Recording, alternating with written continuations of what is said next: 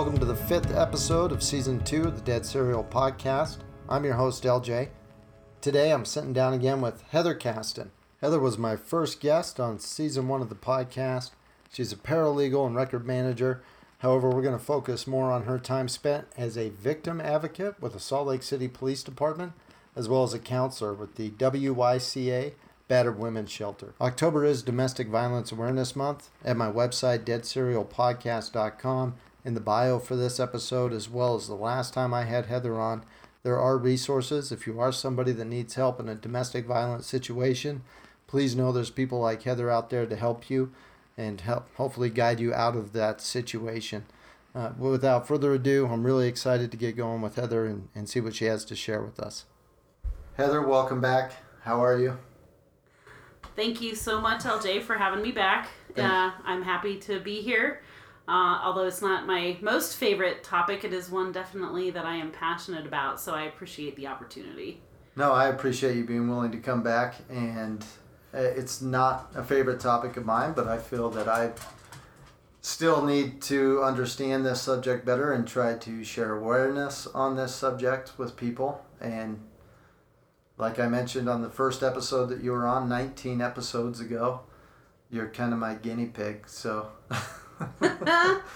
thank you for being willing to come back and share some information on this. I know you've been out of this line of work, if you will, for quite a while, but again, you're the most experienced and knowledgeable person I know on this topic. October is Domestic Violence Awareness Month. The floor is yours. What would you like to share with us? Thanks. It is. There's a lot of causes that have a month now, and yes, there are. This just happens to be one that I am very passionate about, and I have some experience in, and it is one that I do like to continue to also bring awareness about. So I thought I would, chat with you tonight about kind of what's up and coming, what's new, what is, what's going on, and then I'd talk a little bit about some practical information that I don't think we talked about last time. Last time we talked a lot about the psychology, and then we did. And then I thought we'd talk a little bit about just what's changed in the world. Like, have we made a difference? Does it count? Does anybody care? Is the human civilization as a whole doomed, or is there hope? Yeah, in this arena, at any rate. Nice. So I thought I would start off with just one of the things that I found that was really interesting was some definitions that are kind of, domestic violence and the Violence Against Women Act is going on almost 25 years. It was enacted in September of 1994. President Bill Clinton, I believe. Clinton, yep, that was actually made an act under his presidency. And since it's been talked about for so long, and it was so particularly hyped throughout most of the 90s and even into the early 2000s, but it's kind of developed its own vocabulary. And so one of the things I just thought I would kind of share is a couple of terms that I think are interesting, or definitions or buzzwords, if you will. Okay. But I thought for the edification of us all, I would start with the basics, and that is the definition of domestic violence. Please. And domestic violence is maybe if I can read as I've gotten older. Holy camolies. Let's share some more light. Let's shed some more light on this. Domestic violence is a pattern of coercive, controlling behavior that can include physical, emotional, psychological, sexual, or financial abuse. It is a pervasive, life-threatening crime that affects millions of individuals across the United States, regardless of age, economic status, race, religion, or education. So that's a pretty concise definition, and I feel like that covers, a lot of what we talked about. Well, and I would agree with that, and I think that the only thing I wouldn't agree with that definition is it's stated primarily in the country, but this is a worldwide issue and topic. Yes, it is. Right. This is probably a United. It's not a world organization website that I'm quoting from. That's you fine. are correct. I just wanted to clarify. Thank you. I respect that. Thank you very much.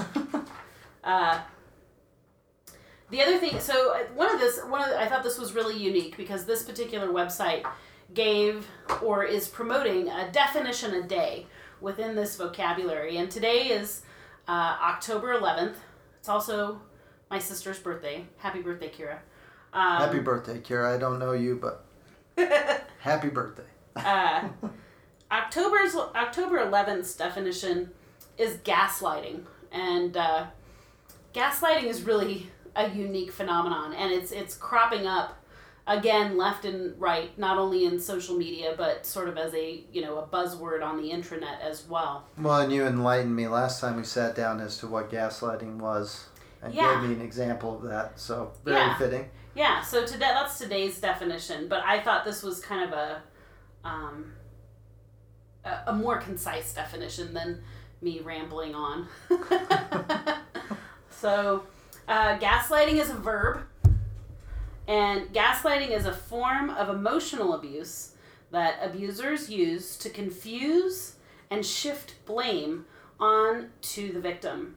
This often causes victims to doubt their sanity and feel like they are responsible for the abuse themselves. The term gaslighting actually originates from the 1944 film Gaslight, in which these tactics were used to control the victim throughout the entire film. Well, and I think the analogy you used for me, or example, but you basically explained the film to me, and this individual keeps turning the lights lower and lower. Every day, just a tiny bit. Just a little bit. This lady asks him, if there's something wrong with the lights, and he basically is like, no, that's how they've always been. It's totally you. There's nothing wrong. It's your eyesight. Fucked up. Yeah. Sorry. Continue, please. So, I just, there's so many unique things that just kind of happen in our, another unique one that I thought was kind of interesting is technology empowerment, and that is access to technology is essential for survivors of domestic violence. Being connected helps enhance safety. It decreases isolation and is a key part of economic well-being and safety planning. Hashtag tech safety means increasing safety and privacy online. A lot of the apps that are available these days for almost anything that talks about domestic violence, whether it's a brochure or one of the national resource hotlines, they have usually it's a giant emergency X icon that if you are browsing at home and the person who's abusing you opens the front door or whatever, you can click that big red X at any time and it erases the browsing history of that website. So or it closes it down and it shuts it so that there's no trace. There's no history. No, it'll take you to another screen that's filled with puppies or just pictures of randomness. Pictures of wildlife or whatever, the mountains. Maybe it'll take you to Fox News or CNN, but who knows? Mm-hmm. But when that X is there, and it's a large icon, so you're not having to scramble to figure out how to close a browser. So I also thought that was kind of interesting that's really up and coming in a lot of the technology that's available for people that are trying to escape this situation.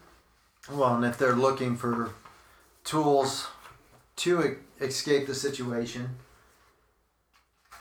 I feel that that's actually really cool. I didn't realize that domestic violence groups were offering tools like that to allow resources to individuals who need help so they can get that information, utilize it. And unfortunately, it's extremely discouraging and sad that they have to have a giant red X there that completely shuts down everything and wipes out the history. Yeah, well, it's part of that psychology that we discussed where, your every move is being monitored. if you do have technology in the home, your phone is being checked, your laptop or your home computer is being, anytime you use it, your every move is being scrutinized. And right. What are you doing? And so, it was ingenious that they built this in. And so almost all of the websites that I've mentioned have that larger X icon to shut it down quickly, so it looks like, so you can't tell that you've been there. Well, and I mentioned this on the intro and outro, but those resources will be provided on the bio for the podcast as well as on the website for the episode. So I'll make sure that those are up to date and that I get those from you. Okay, great. As I was kind of poking around, as we've talked about, it's been over 20 years. Not quite 20 years. Let's see. I just had my 18-year work reunion for my current job. So I've been in my current job for 18 years. So, and I think I took a 2-week break off. So it's almost been 20 years since I've been in this field. But even as recent as 10 years ago, I was still volunteering. So, I check in on it. I see what's going on. I participate in community events from time to time. I haven't done any actual counseling work or work with victims, but I will participate in shelter events, and sometimes I'll do vigils, and I always donate. Nice. You still play an active role. It may not be as active as it was 19, 20 years ago, but this is something that you take very seriously. You have a lot of heart and time dedicated into this. You have a long history with this, and mm-hmm. And again, oddly enough, the way, the way our whole podcast, the first episode came about is I will talk to people about the fact that I used to work for the police department, and they're always kind of blown away. And they're like, well, what did you do? Yeah. Yeah. And so that conversation, that conversation kind of, so that still happens to this day. And, advocacy within police departments is still, huge. I mean, in fact, I think we should have medical advocates, for navigating the healthcare system. We should have, victim advocates for people to navigate the judicial system. We should probably have teen advocates to navigate high school, but not just school counselors, but yeah. Yeah. No, and with as crazy as the growth of our country and the world has gotten, those are probably critical resources now more than ever. Well, it's sort of like as I approach nearing the big 5-0, I think sometimes that okay, well, is Social Security and Medicaid and Medicare, is that going to be around by the time I'm going to need it? And B, how do you get through that? You almost have to have somebody to help you understand what parts you need to, it just seems so daunting. Seems extremely daunting. Yeah. And on the heels of the big 4-0 myself, mm-hmm. those are things that I've been considering and keeping in mind a little bit more and more, and to have an advocate in that situation would be extremely priceless.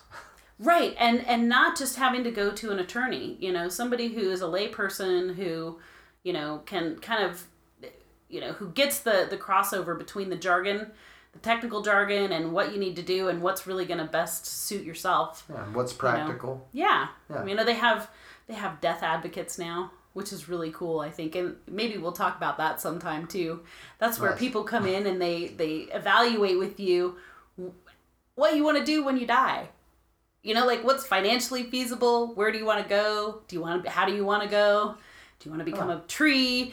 Do you want to be cremated? Do you want to have a burial plot? All this stuff. And they really investigate, they go over what's legal, what's not legal, and what state you're in, or where transportation overseas or whatever. But yeah, and, some of that's kind of, I've been doing a lot of death research lately, but. Should we be concerned? Are you no. all right? No, it's a pastime. Being an anthropologist is, something that leads me down these really interesting paths of reading material about death culture and practices and all kinds of stuff, and mythology, and just That it's sounds an like interesting... a whole nother episode on its own. Yeah. We'll have to have you back for. Staying on task with, again, October, Domestic Violence Awareness Month. You mentioned kind of what's changed since 1994. What has changed for the better or the worse, or that you're aware of, or that we should share? Yeah, well, interestingly enough... Sorry. Last time I think we did that in tandem. I think we did.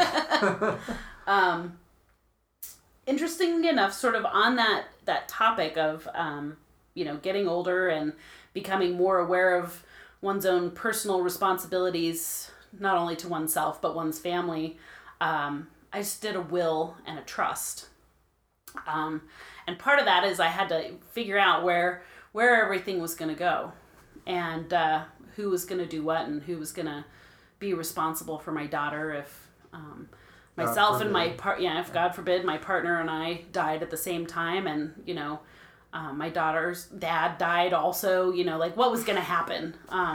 So it led me, so I've been doing a lot of deep thinking about finances, and one of the things that I noticed is that financial abuse is actually starting to become a hot topic within domestic violence. Yeah. Because it becomes one of the primary issues when a person is trying to escape. And so, many of us would like to think we could just leave if the physical violence or the emotional violence was too bad, but financial abuse is kind of one of those core items that's a real means of control. Because if your partner controls all the money, or your spouse controls all the money, and gives you not a very meager allowance per se, or checks up on your spending habits, and criticizes you for purchases made, perhaps you're not even allowed to have your own money and your own accounts. Everything is controlled just by that person, and the cards are all coming from their account, so every purchase is clearly monitored and limits are set and things like that. How are you going to run? Well, and it makes it extremely hard for you to be independent and to leave a situation if you needed to, if you don't have any money. Yeah. Cost of living is ridiculous these days. Yeah, and it's also one of the main factors why women return, is because they just don't, when you're on the run with 3 kids and your animals, what are you going to, how are you going to, and you haven't had any, you've been isolated, you've been, you may not have a big support network, your family could be out of state, and that all kind of ties into some of the psychology that we've talked about, right? With the isolation. So, but financial abuse is definitely one of those primary factors that's really not talked about in domestic violence. A lot of people focus on the big news items. Somebody was punched in an elevator, somebody was, kicked out, had their arm broken, they were bruised, they were bad, so high profile, it's a visual thing that we can see. Physical violence. Yeah, physical violence is something we can see, and so people kind of appreciate that concrete definition, if you will, or that proof, if you will, that, that's, abuse is clearly happening. Right. When in reality, financial abuse and emotional abuse can be equally as severe and daunting. Those 2 items alone may be enough to prevent somebody from trying to escape an abusive relationship. Especially if you don't have a big support circle, around you, and to help you and to help you realize or identify these issues or concerns. To add financial insecurity in addition to that, I can't even imagine. Yeah. And so on that note, I wanted to kind of discuss, people who, it's kind of some signs, if you will, and then we'll talk about the signs of, financial abuse. But, people who are being abused may have to regularly check in with their partner. You know, you might go out to a movie and they have to check in before you go into the movie and as soon as you get done with the movie.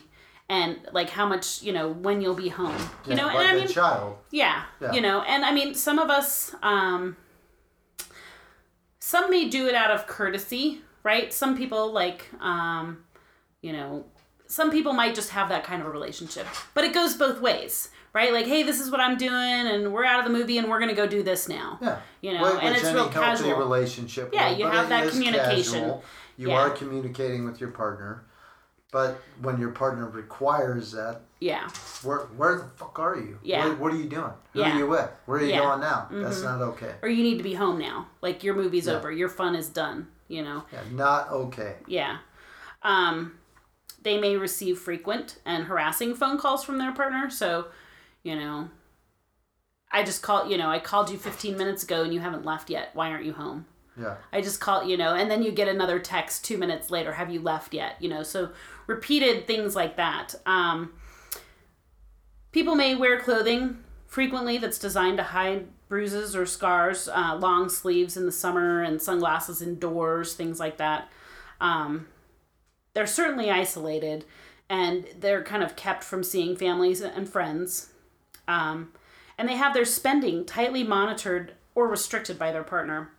Financial abuse may not only include that, but one of the things that's kind of an earlier sign in a relationship is where, or repetitively, they may jeopardize the victim's job.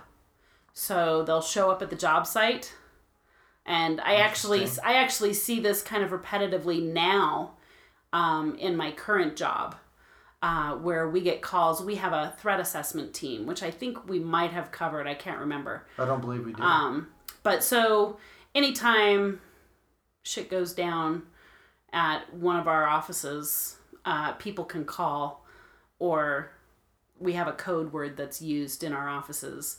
And ultimately it makes its way back to a threat assessment team so we can assess what's going on. And of course, this is not meant to replace calling 911, you know, or having a safety plan in place for workplace violence. Okay. But we can evaluate people who have made, you know, we get people who might stalk somebody in an office, and it's not just the people that are working in the branch. It's like the people that are temporary associates that are out on a job. And so really it could be anywhere. And so your partner decides that, you know what? There's too much of an exposure. I can't control you enough by having a job. When I let you go to a job, there's other people who might find out our business and might find out what's going on. And they will actually go in and disrupt people's jobs and get them fired. And they will cause damage to property at their job site. They will go in and just completely make violent scenes. Yeah. So they're disrupting the person's inability, or they prevent them from going to get a job in the first place. If they get a job because it's required, if the abuser thinks that there's too much exposure and the potential is there for them to escape or make more money of their own, they will actually go in and completely screw up this person's job. They'll come in and make a scene repeatedly and all kinds of stuff. And if the person's employer is not savvy to this stuff, then more often than not, a person who's a victim will either just quit and give up because they're so embarrassed about what's happened, or they have to be humiliated. They'll be fired. And obviously that's a serious concern too. Yeah. And this is a perfect example of why you might have a risk assessment. Or how did you phrase it again? A threat assessment team. Threat assessment team within a corporate entity. But to identify those things and bring awareness to them. And I imagine people on that team would be able to go to the individual and kind of say, hey. Well, and in some states there are actually laws now that you cannot terminate. If somebody comes to you and discloses, you cannot terminate them for being in an abusive relationship. Good. It's not in all 50 states. It is probably most prevalent on the left coast, so California, Oregon, Washington, a few states on the East Coast. I don't know which states off the top of my head, but it is actually illegal to terminate somebody for if they have disclosed they're in an abusive relationship. As it should be. Well, and this all ties in with financial abuse, because if you are able to get your partner terminated, then they solely depend on you and your income. Yeah. Yeah. And you're trapped. Yeah.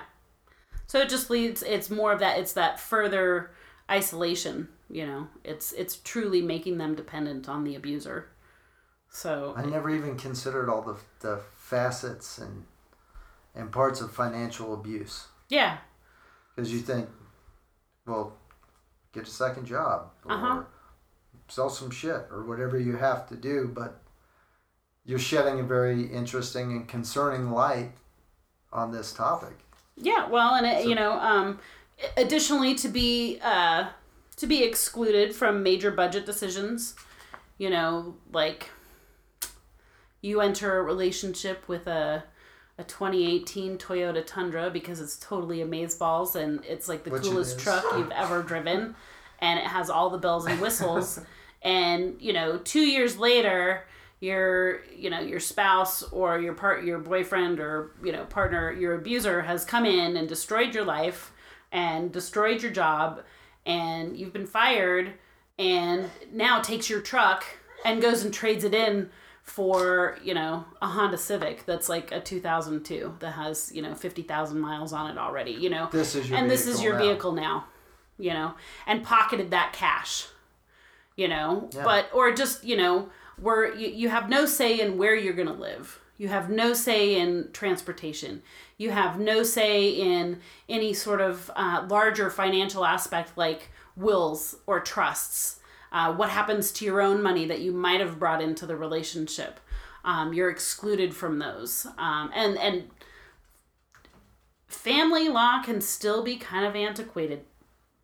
Family law? If you're married, like financial, like when you go see a financial advisor. Okay. Or somebody who does that. So wills and trusts and estate planning. Estate planning can be kind of antiquated when you're married.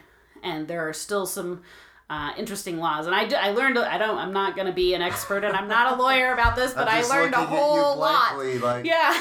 Like I learned a whole lot. Fuck. I was like, wow. And so it's really interesting. Like, how do you, protect your own money? Yeah. And just things that we don't really, I don't know, maybe we don't always think about that. It took me a long time to think about that. I never thought about that. And we even mentioned that the last time we sat down, very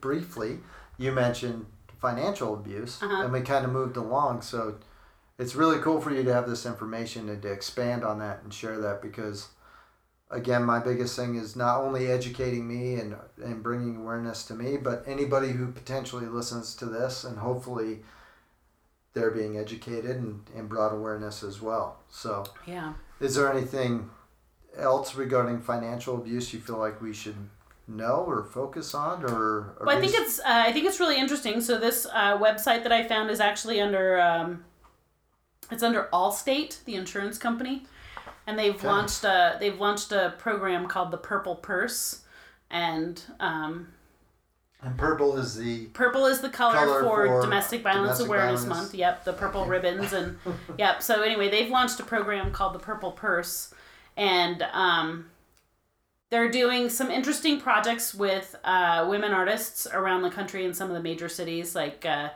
think Detroit and LA and New York and Chicago, and more coastal large cities, to do some sort of hidden art awareness, some really interesting large scale murals that if you use iPhone's moon filter, you get a hidden message behind the murals. What is iPhone's moon filter? I guess the new phones of technology has totally surpassed me already. I have a new iPhone. I don't even know what but anyway. What you do is you look at it through your phone. Like if you were going to take an Instagram photo or take a photo of a mural, and you apply this particular filter, I think it's the moon filter, it reveals a hidden message in these giant, these huge building murals.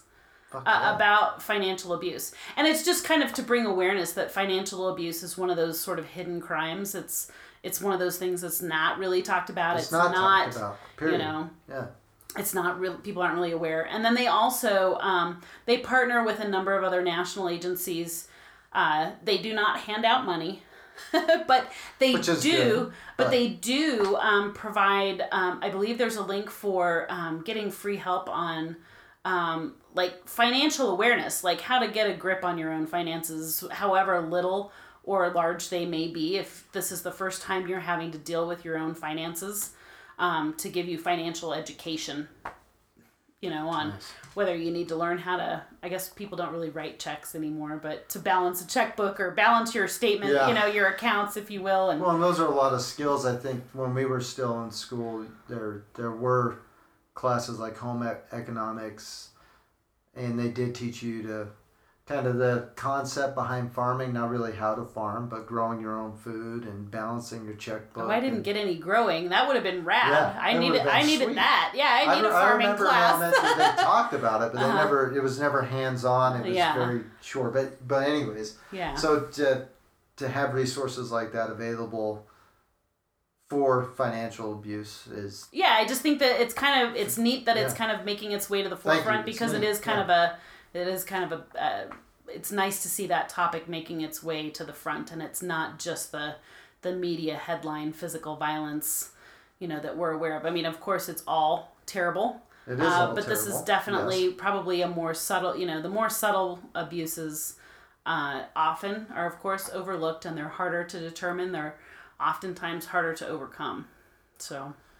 Okay. Was there anything else on financial abuse you wanted to cover, touch base on before we move on? No, I think I just wanted to I thought that would just kind of be interesting, because we didn't really, we hadn't really talked about it at all. Yeah. And I thought that, particularly the job aspect, eroding someone's employment just has such a huge impact on a person's self-worth and self-respect, and, it contributes enormously to the isolationism and, and that really is psychological warfare. Yeah. At its worst. Yeah. It's fucked up. So. Well, and thank you for bringing that information along and allowing us to elaborate on that. Outside of that, I think you wanted to mention a little bit more resources, or how did you phrase it, regarding friends and family. If you know somebody in a domestic violence situation, how you can help your friend or family member in that scenario. Yeah, I wanted to touch on a more practical approach. Not just the awareness, but what action items you can actually take. What you can say to a person. A lot of times, I think we find ourselves. There's two paths that happen. One is where they're too shy to talk about it. We might feel like we're going to even if we're okay with talking about it, we might feel like if we talk to them, they're going to be embarrassed and run away. So we kind of clam up and we don't say anything. And the other is, I think that's probably the biggest issue. Or people just don't know what to say. That's kind of the other issue. What do you say to somebody who's in an abusive relationship so that they know that A, you're aware, and B, you're not condemning them for staying, for not leaving, for, whatever choices, but just to make your support known and what you can do. So. Right. Well, and you might not want to say something because you can say, hey, I'm here for you if you need anything. What can I do to help? And they're like, fuck yes, finally somebody's reaching out to me. I really need help. Yes. But if I don't know how to help you. Or you don't know what to say. Or I don't know what to say. Yeah. You know what I mean? I'm not helping the situation. Yeah. Mm-hmm. So we're going to hopefully shed some light and elaborate on, if you do know somebody in that type of situation, how you can help. Yeah, exactly. And each situation is different. Everybody who's involved is going to be different too. So it calls for sort of a two-way approach. Okay. But one is to set up a time to talk. So if you work with this person, see if you can set up a meeting, 15 minutes, get at work, nice. Isolated area. Privacy. Free from distraction. Yep, very exactly. private. Yep. Okay. Where nobody else, other coworkers are not going to overhear. Supervisors aren't, may or may not, they're not going to overhear. Maybe you are the supervisor. I don't know. But, yeah. And try to do it in person if you can. I understand. I can understand that. Yeah. It's just a lot more meaningful. Well, it comes across as sincere and personal. Maybe a little bit of professionalism is in there, but I think sincere and personal. Yeah. Face to face. Hey. Yeah. Can we take 15 minutes? Try not to go to the bar and talk about it. That would be my first go-to. Not gonna lie. Yeah, I know. And part of it's because we all get relaxed and we all appreciate, the ability to take the edge off and ice cold beer. Yeah, but you don't want to have this conversation inebriated by any sense. That's a little more challenging. So I would but find a private place if you can, a coffee shop, a walk in the park, at work. Yeah. Something like that. Okay. Let her know that you're concerned about her safety and be honest. You can express times, like specific instances when you might have been aware of something. Yeah, I noticed last Saturday when I talked to you, there was a change in your tone and you seemed extremely upset. Or I noticed your douchebag boyfriend addressed you in this manner, which makes me uncomfortable. Are you okay? Yeah. Yep. Well, and I think we made it very clear the first time we sat down that domestic violence is not isolated from a man to a woman. It can be a woman man violence. Mm-hmm. It can be obviously same-sex partners. Yep. Thank you. Female to female. It can be a stepbrother or mom's boyfriend or mom's girlfriend, whatever. But for this conversation, we're focusing on the and you just kind of have to situation. you just kind of have to apply your situation. Okay. But the same principles apply. You just choose your own pronouns.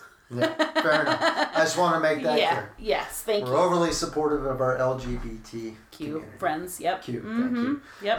Sorry to interrupt. I just wanted to clarify. Thank you. Outside of setting a time or approaching somebody face to face and trying to set a time to talk about it. Yep. You want to let them know that you're concerned about their safety and their well-being. And I think it's important to realize that once you have broached that topic, the victim may not respond right away. They may be defensive. They may be like, I don't even know what you're talking about. Yeah. They might tell you to fuck off. They might tell you you're full of shit. You have no idea what you're talking about.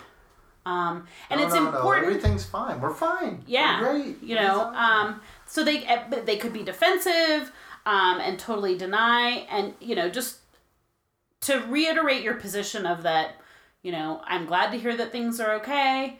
And, if you ever need to talk about anything, I'm here, just to kind of reiterate it and then drop it. You've made your point, and you can do that repeatedly. Just don't do it repeatedly in the same conversation. If you bring it up and you're kind of pushed away and it's denied or somebody gets defensive.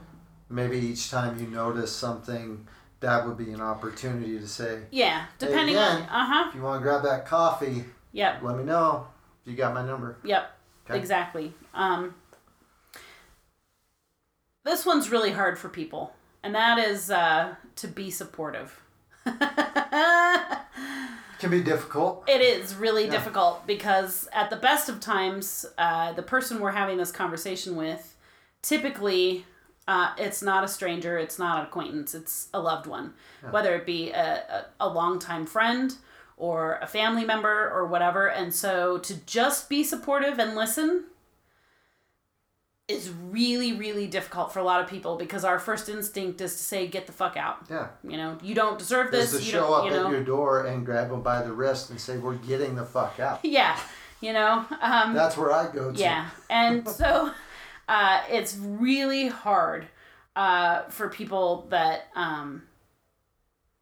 for them to talk about their situation. So be patient, be supportive. don't just immediately insist that they do things, because by insisting, you are then also controlling, and you are not allowing them to be empowered to make their own decisions. And psychologically, that is huge. I didn't even consider those factors. Yeah, it's huge to allow a person to come to their own realization and make that choice for themselves and to understand what's happening to them. So by subtly introducing it and asking if they're okay, and asking if they want to leave, or asking if there's something you can do, you're allowing her to make that choice, which is something that's been more or less denied in the abusive relationship. Right. It has to be, once they can make that choice, it has to be extremely liberating. Yes. To have made that decision on your own. Yes. You know, Heather approached or any me, decision we talked sometimes, about yeah. it. Mm-hmm. Fuck, she's right. I'm going to go get that coffee. Yeah. And, you know, it's important to realize, too, that your help can be, it can be subtle, and it can be done in little ways. It may not be providing $1,000 in a hotel room to get away, or a bus ticket, or a plane ticket. It might be something as simple as providing childcare to go to a job interview while she makes her own plans. Nice. It could be something like giving somebody a ride somewhere. You know, just, I need to get to the grocery store and I can't. Yeah. You know, it's really hard. And I think we talked about this. In extreme cases, a lot of times people who are being abused live almost hour to hour, certainly day by day. You did mention that before. You know, and so to figure out like where groceries are going to come from and diapers are going to come from and that kind of stuff, it might just be more one of, yeah, let me give you that ride and help you get those groceries home. Nice. And just, you know, that also gives you your 15 minutes to have that conversation. Isolated, private conversation. In a car, yep. Yep. Do not place shame, blame, or guilt. You know, and that kind of goes back to the being supportive. Which you can should be difficult. There, which can be very in that difficult. Type of situation. Yep, exactly. So it's important to remember that, to try your best to just listen. If they're willing to talk, to just listen. You know? Yeah. And one of the action items would be to make a safety plan. We talked about safety planning. There's safety plans in the resources. Also, domestic violence for family members, when there's been a long history of it and people are kind of wrapped up in it, can be emotionally draining. So remember that while you might take the first of those couple of steps, or you might do, driving to get groceries, or you might do the childcare occasionally or something along those lines, it's important not to burn yourself out, because if you're faced repetitively with the same situation where somebody you care about keeps making choices to go back to their partner and ends up repeatedly in the hospital and ends up repeatedly with financial issues and, just a bit, all kinds of stuff.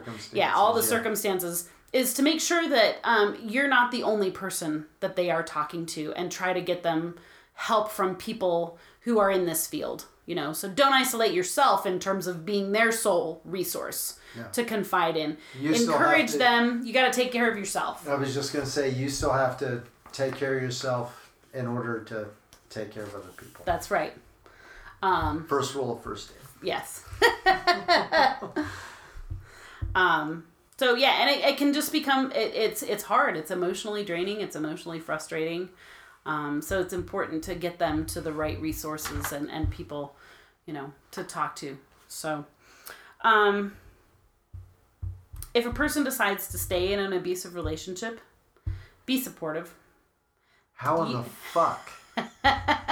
And I part of my language, how in the fuck do you do that? You can acknowledge that what's going on in the relationship. What if it's your brother that's the abuser? Well, if it's my brother. Well, but that case in point, if it's your brother, you might have the conversation, but a lot of times it's the woman or the victim who's being blamed for not leaving. Like, why do you stay with him? You know, what's going on? You hear that all the time. Yeah, you hear it all the time. Why don't you just leave? Yeah. If it's that easy. But abusers are people too. As much as we fucking hate it. That's fair. It's hard because these are human beings. And they're human beings that have their priorities and their decisions upside down and backwards and inside out. But they are humans and they're people and they are loved. They're loved not only by their spouse or partner, they're loved by their kids, they're loved by their other family members. They're animals. They're animals, sort of, unless they're afraid of them. But I didn't even consider that. It's just definitely one of... is the person really bad? Or are they making bad choices? Yeah. Bad decisions repetitively? You know? Because it's one of those things that's...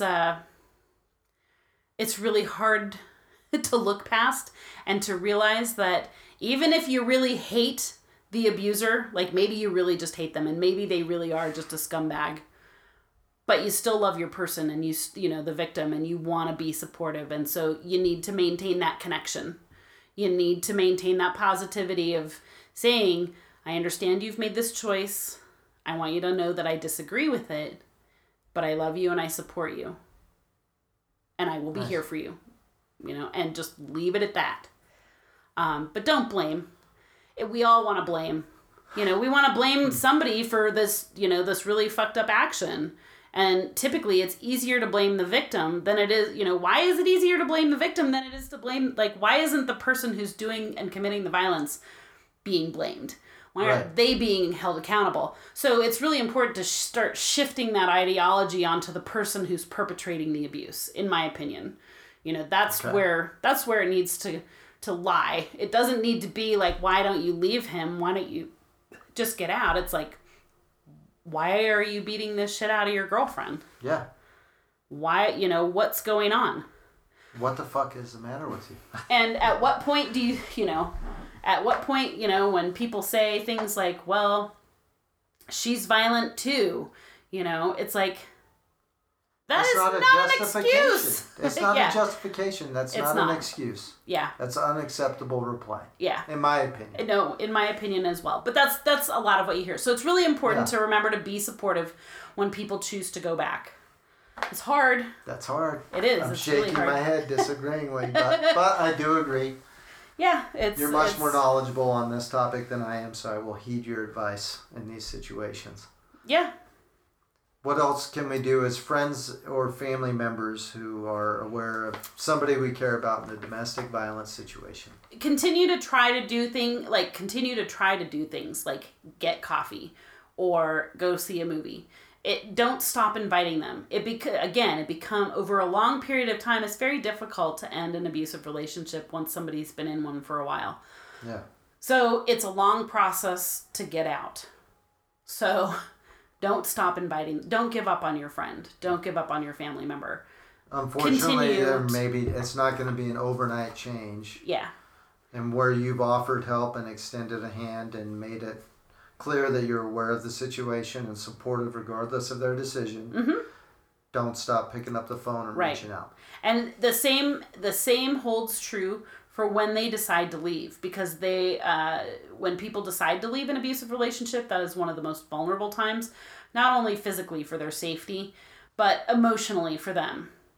They have been isolated. They haven't, been able to really reach out and connect with people. So it's important for them to have somebody that they trust, that they can have a connection with, to do things. And at the very least confide in. Absolutely, to talk. They might need help. Once they leave, it's important to continue to maintain that. Do you need help? Can I give you a ride somewhere if you don't have your own transportation? It's just things that we take for granted all the time. Yeah. Hey, here's $20. Yeah. Let me take your kids for a couple of hours. Nice. I like that. That's a huge one. That's awesome. Yeah. Childcare is huge. So,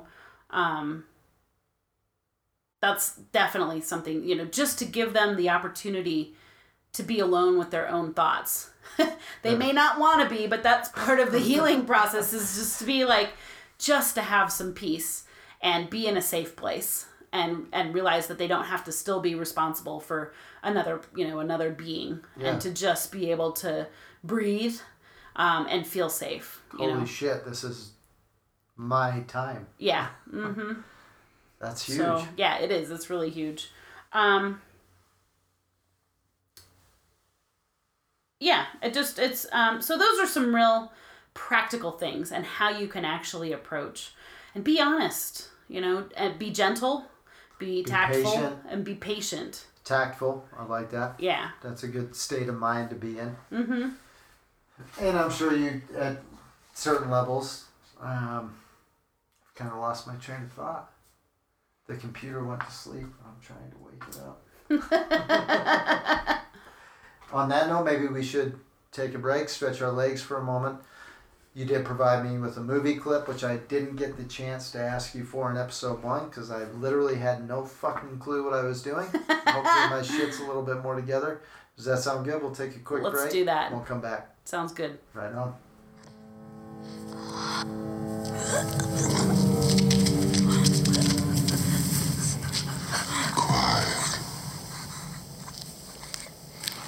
I like you my gifts.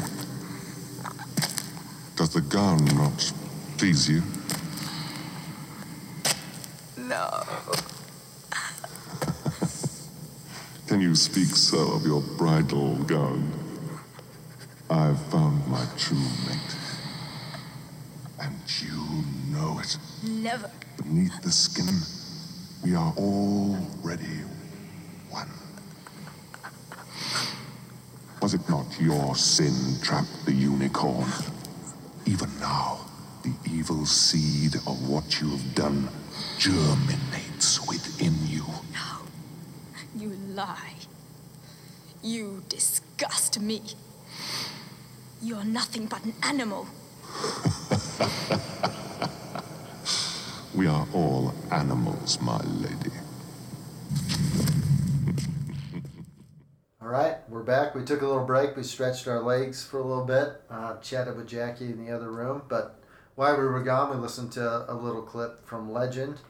First time I had you on, I didn't ask you for a movie clip. We snuck the James Bond theme into our episode because I think that was your ringtone and George was calling you, your partner.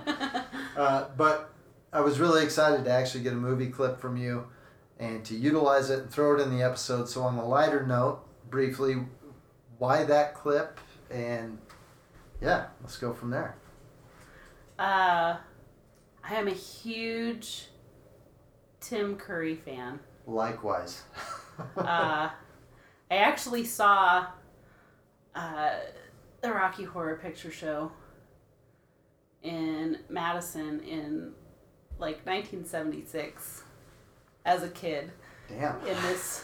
In this old theater, and I want to say like 80% of the theater was participating in audience participation with the movie. Which is awesome. If you've never experienced the Rocky Horror Picture Show live, you're missing out. And you're doing yourself an injustice. Yeah. It's extremely fun. And my older sister was also a Tim Curry. She had a picture album, a vinyl album of the soundtrack that had Tim Curry's face on it when we were growing up in the 80s. Dr. Frankenfurter? Yeah. Nice. Hell yeah. Yeah, it was a classic. It was a collector's edition of the Rocky Horror Picture Show. And it's not just that. I mean, I've loved him in Clue. I've seen him. He was in something recently that was like a... I want to say he was in like one of the Sherlock episodes. Not BBC Sherlock? Yeah, nice. And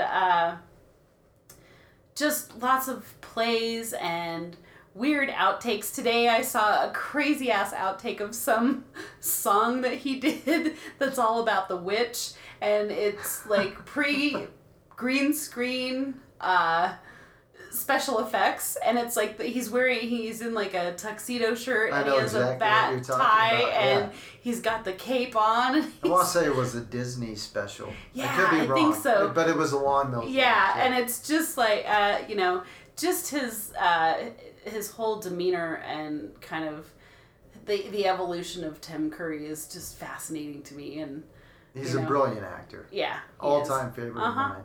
And I think Rocky Horror Picture Show, first time I watched it was on Halloween. I was probably 12 or 13.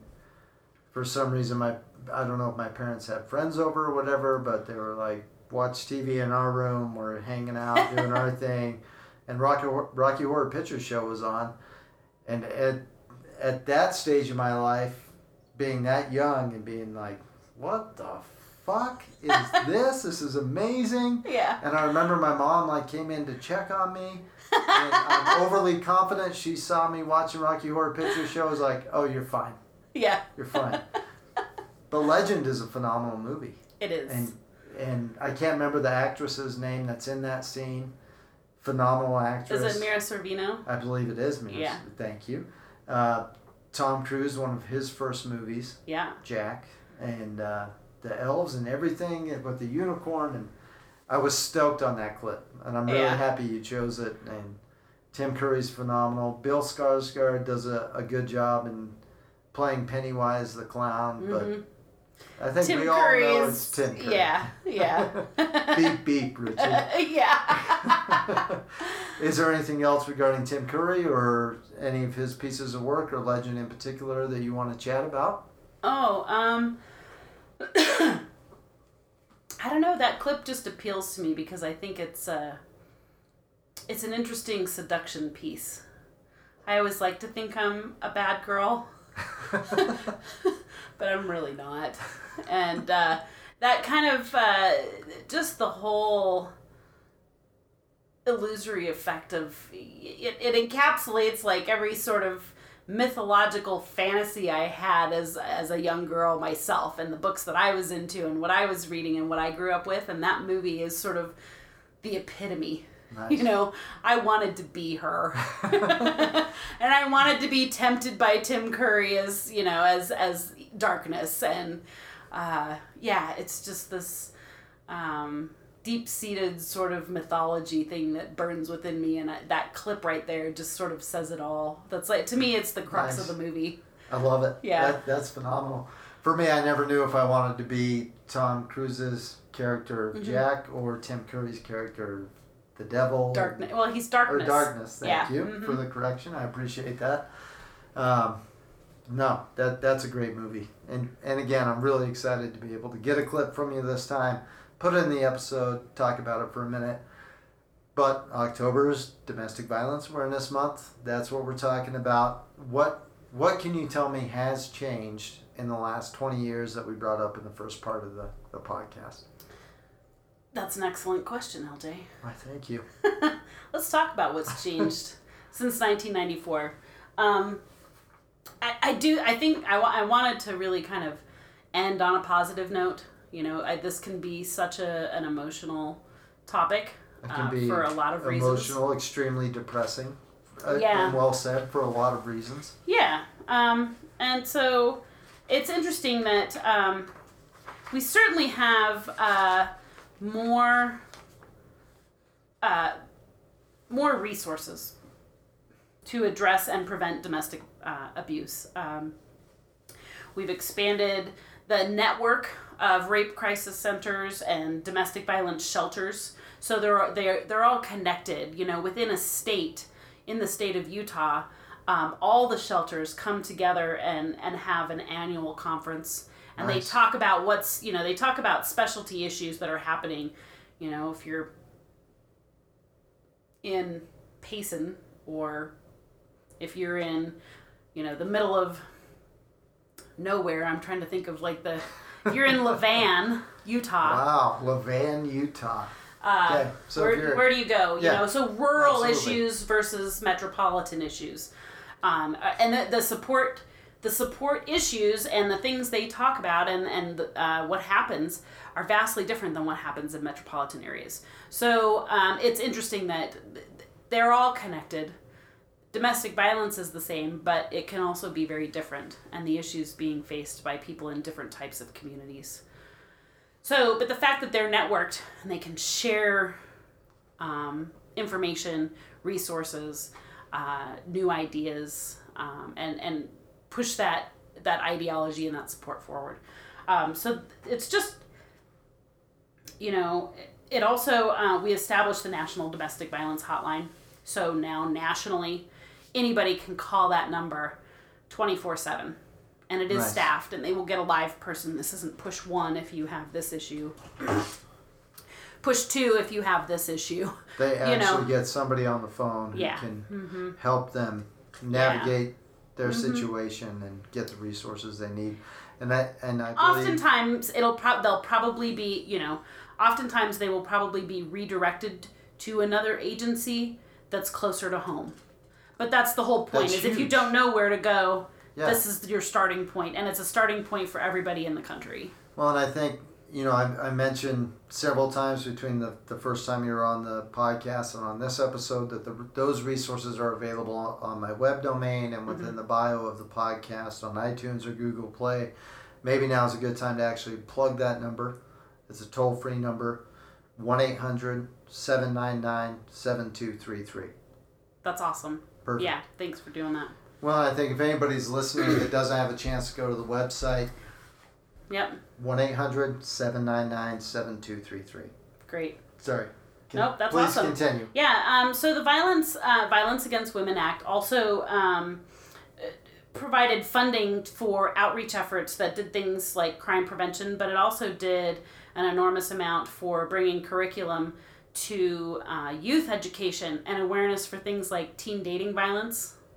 And so, trying to break that pattern before it even gets established, helping the youth to understand, what it's like to have a healthy relationship and what's not okay.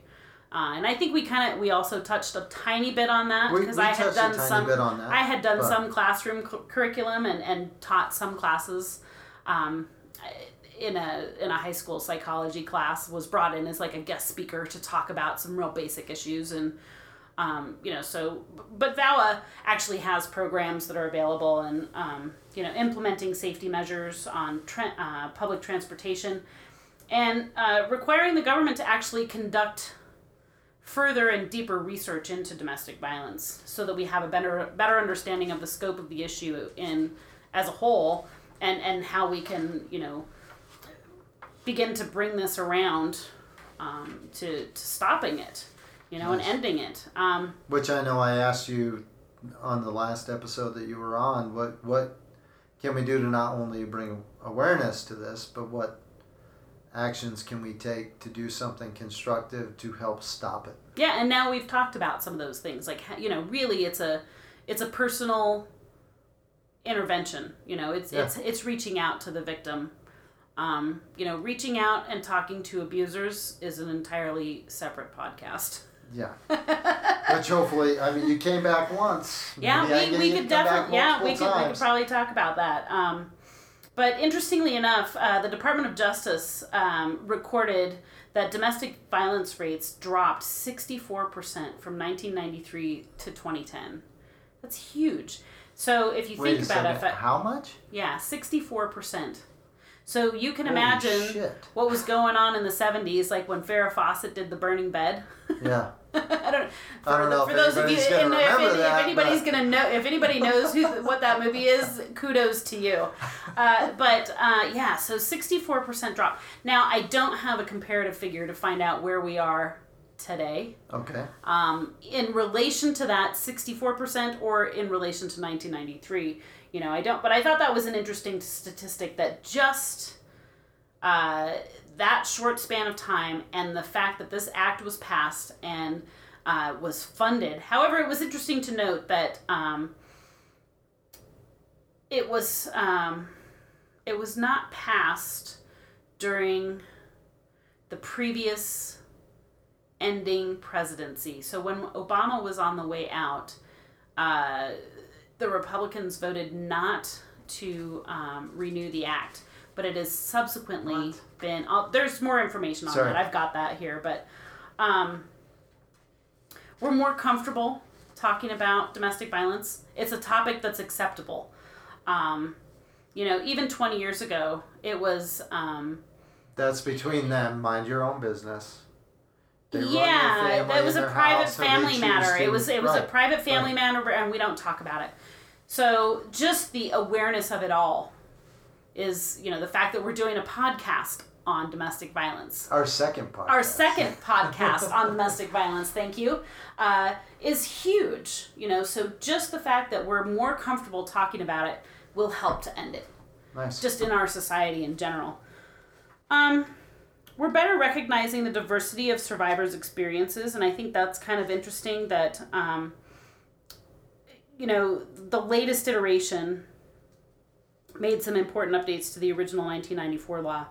It expanded protections for Native American women by giving tribes greater tribal authority to actually prosecute abusers, and there are greater laws to protect LGBTQ individuals from being discriminated against, from seeking shelter in domestic violence shelters. And then additionally, a big one is ensuring that people's immigration status can't be used against them if they have sought shelter. They can't just be deported. They have to, it's an interesting thing, and again, it's much longer, but they can't be exploited in their, if they go to court for a protective order. That actually happened in the past? Oh yeah. People would just be rounded up. They would show up for a hearing about a crime that had been committed against, a violent crime that had been committed against them, and they would be, sent for deportation. Because they showed up for a protective order hearing, or, something to do with child protective services or whatever. So their immigration status can't be exploited against them any longer. Good. We've, things that have been updated, technology, cyber stalking has been included as part of a crime, and stalking issues. So we've made some huge strides.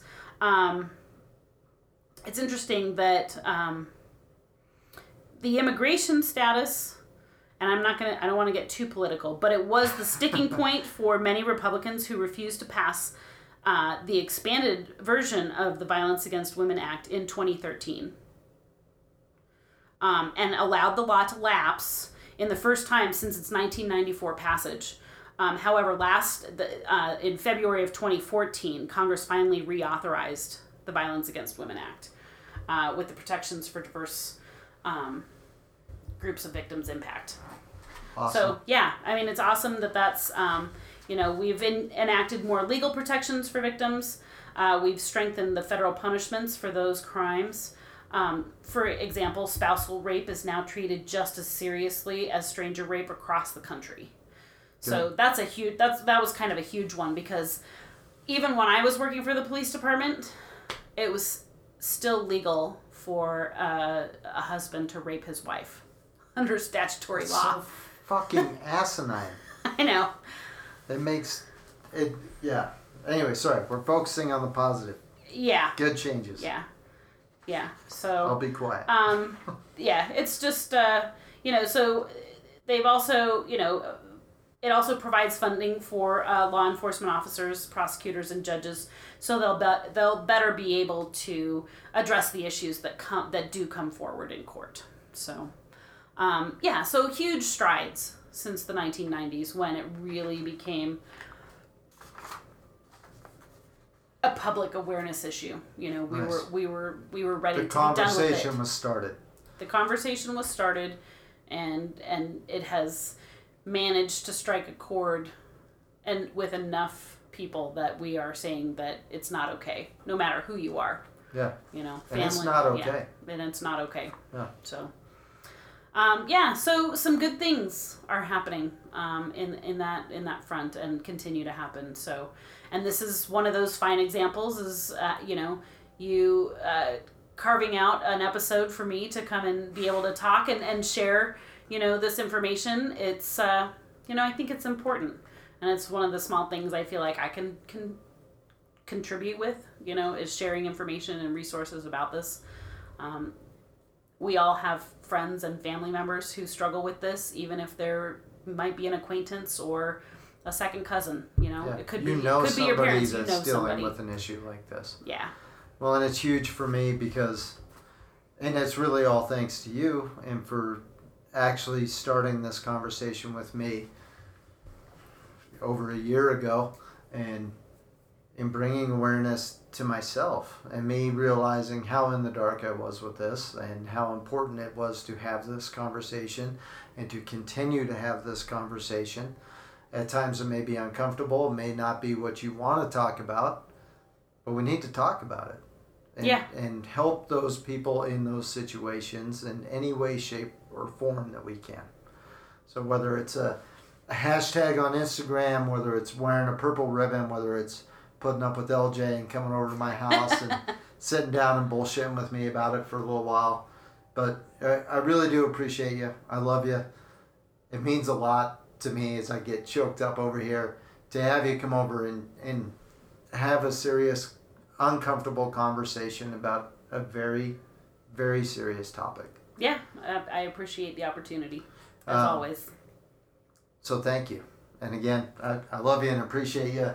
I do want to poke fun at myself because I think on the last podcast I said the YWMCA. On the intro to this podcast I said the WYCA. For the love of God, I'm reading it on my cheat sheet. YWCA. Young Women's Christian Association. Yep. Thank you. With that said, is there anything you want to close with? Is there anything else you want to share with our listeners? Or do we just want to call it a wrap? And no, I think it's great, and hopefully these conversations contribute to the edification and the education of all of us to be a better human being to those we love. Fucking badass. Get another high five on the mic. That was Whoopi. Oh, that's another one. There it is. Thank you, Heather. Thanks, LJ.